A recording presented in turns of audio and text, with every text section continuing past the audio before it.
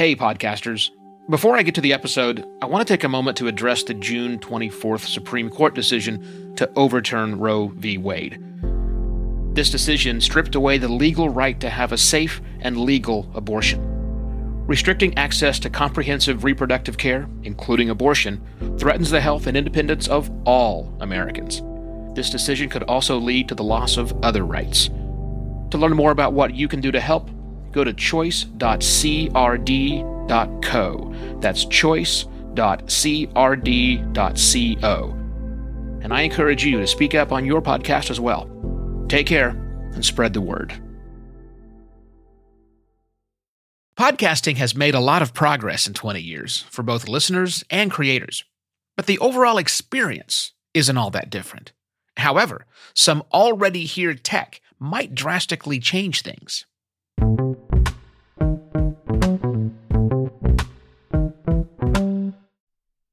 Hello and welcome to another Podcast Pontifications with me, Evo Terra. Today, I'm going to talk about the Singularity, or at least a singularity, for podcasting. Or better stated, some possible catalysts which might bring about the singularity for podcasting. Now, a quick primer for those of you who aren't quite familiar with this term, or maybe the astrophysicists listening right now who think I'm about to wade into the end of the universe debate. I am not. The singularity I'm speaking of is when an event or a series of events happens that makes the past of something, in podcasting in this case, unfathomable when looking back. Now, the typical view of the singularity is done in reverse of that, from the point of view of someone from the past trying to comprehend post-singularity life. It's kind of like explaining orbital mechanics to an 8th century shipbuilder. It just wouldn't work. And also, time travel is not likely to happen, so I like to do a slight twist where I look at it from the opposite direction. So with that out of the way, let's talk about 4.5 maybe, possible catalysts which could bring about the singularity event for podcasting. An event that is so profound and a change so drastic and making everything different that it really will be difficult to imagine what podcasting was like before this future event actually happened. So 2 quick things before I run down that list. The first is that I firmly believe that podcasting singularity event will be listener-focused, not creator-focused. You and I will have to continually adjust to new creation and distribution and other tools that help us make better podcast content that we can publish somewhere. But none of that is going to lead to podcasting's singularity. That's all behind the curtain stuff that's terribly interesting to us and very well may radically change how we make and publish and distribute our content. But the end users, the people that we make these things for, they don't care about any of that. It'll be the listener experience that marks podcasting's singularity moment when it comes. The second caveat here is that this is not a prediction. This is instead a look at some possible technologies that might have a shot at creating this singularity moment for podcasting. But as you're going to hear, each one of them have serious obstacles to overcome before they have a shot at doing that. And that's coming from a dude who is seriously optimistic about the future of podcasting. So let's jump into those 5 possible catalysts right after this. This episode is brought to you by Buzzsprout. Buzzsprout helps you launch a successful podcast with powerful tools, in-depth podcasting guides, and remarkable support. Learn why Buzzsprout is trusted by over 100,000 podcasters at buzzsprout.com. Hey, it's Evo. Thanks so much for listening to Podcast Pontifications, whether you're brand new to the show and to me, or if you've been listening since the very beginning so many years ago. If you like what you're hearing, please share it with another podcaster you know. My mission with Podcast Pontifications is to make podcasting better by inspiring serious podcasters like you. So, if you feel inspired, share the show with another serious podcaster. Send them to podcastpontifications.com. And thanks again. smart speakers. Yeah, since that first black tube with the blue ring on top came out from Amazon, the smart speaker has had its die-hard supporters who are convinced that this was going to be the interface of the future, and not just for podcasts. To a certain degree, they're right. I mean, today, smart speakers are owned by 25% of all American households. Isn't that crazy? American adults over 18, 25% own a smart speaker. And by the way, it's a speaker. It just does audio. So it makes sense that a speaker, a device that is only job is to transmit audio to our ears, would be the singularity bringer. But so far, that hasn't happened. And a big part of the for your ears nature of listening to podcast is part of it. It doesn't line up perfectly with the sounds coming from a speaker 3 feet away nature of a smart speaker. A bigger challenge, I think, for smart speakers, though, that the interface is still really clunky, which brings me to the second candidate for the possible singularity of podcasting bringer: voice assistants. When feature phones evolved, if you will, into smartphones, the experience of engaging with your device became incredibly tactile. Prior to that, you pressed 7 or maybe 10 keys on a phone and then held the thing up to your ear. No need to look or fidget with it during your call. But phones today aren't phones anymore. They're attention-grabbing or demanding or sucking, pick your adjective there, communication and control interfaces for the world. But in order for voice assistants, programs that run on mobile devices and smart speakers, to really power a podcast listening experience without visual and tactile input from the listener, they're going to have to get a whole lot better. The good news is AI, machine learning, neural nets, natural language processing, the ingredients to all of these things are there to let us create some Jarvis-like interface that's always with you.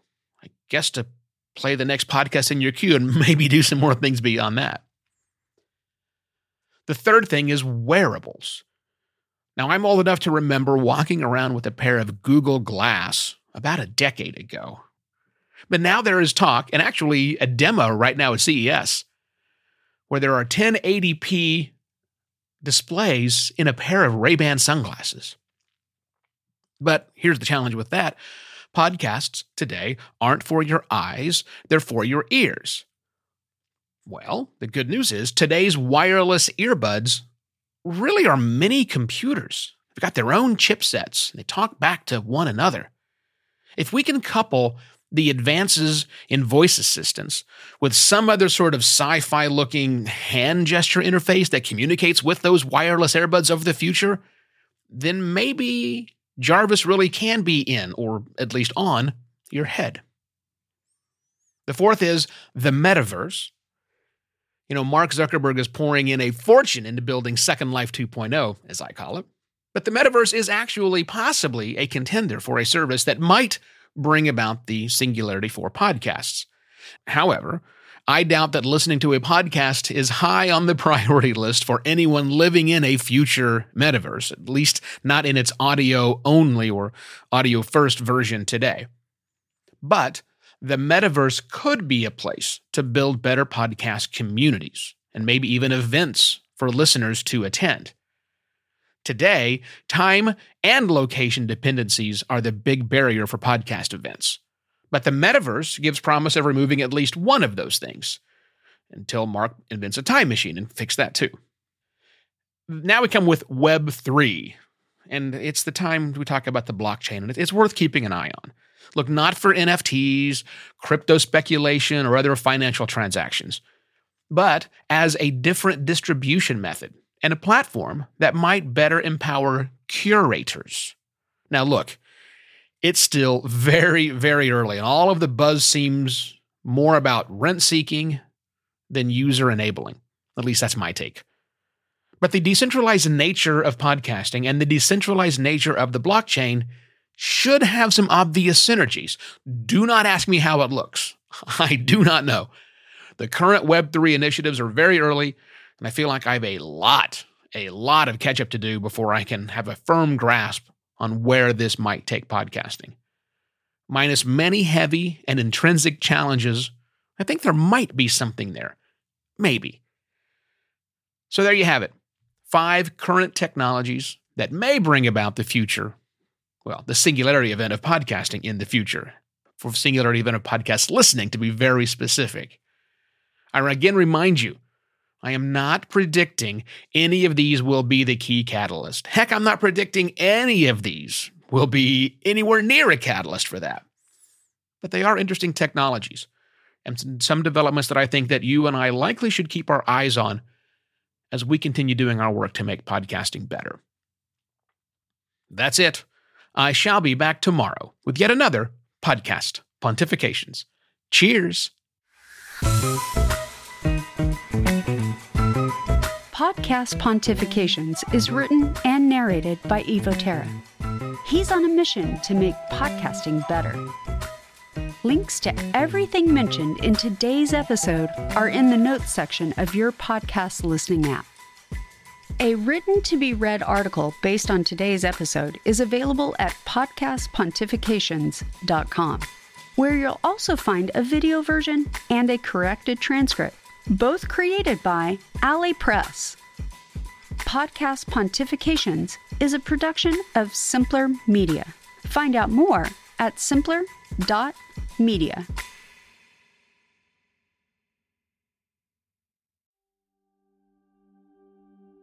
While Americans overwhelmingly support the right of an individual to make their own decisions about abortion, unfortunately, that right is no longer protected everywhere in the U.S. The Supreme Court overturned Roe v. Wade on June 24th. Abortion is a basic healthcare need for the millions of people who can become pregnant. Everyone should have the freedom to decide what's best for themselves and their families, including when it comes to ending a pregnancy. This decision has dire consequences for individual health and safety and could have harsh repercussions for other landmark decisions. Restricting access to comprehensive reproductive care, including abortion, threatens the health and independence of all Americans. Even if you live in a state where abortion rights are upheld, access to safe medical procedures shouldn't be determined by location, and it shouldn't be the privilege of a small few. You can help by donating to local abortion funds. To find out where to donate for each state, visit donationsforabortion.com. That's donations, 4, abortion.com. If you or someone you know needs help, or if you want to get more involved, here are 5 resources. 1. Shout Your Abortion is a campaign to normalize abortion. 2. Don't Ban Equality is a campaign for companies to take a stand against abortion restrictions. 3. Abortion.cafe has information about where to find clinics. 4. PlanCpills.org provides early at-home abortion pills that you can keep in your medicine cabinet. And 5. Choice.crd.co has a collection of these resources and more. We encourage you to speak up, take care, and spread the word.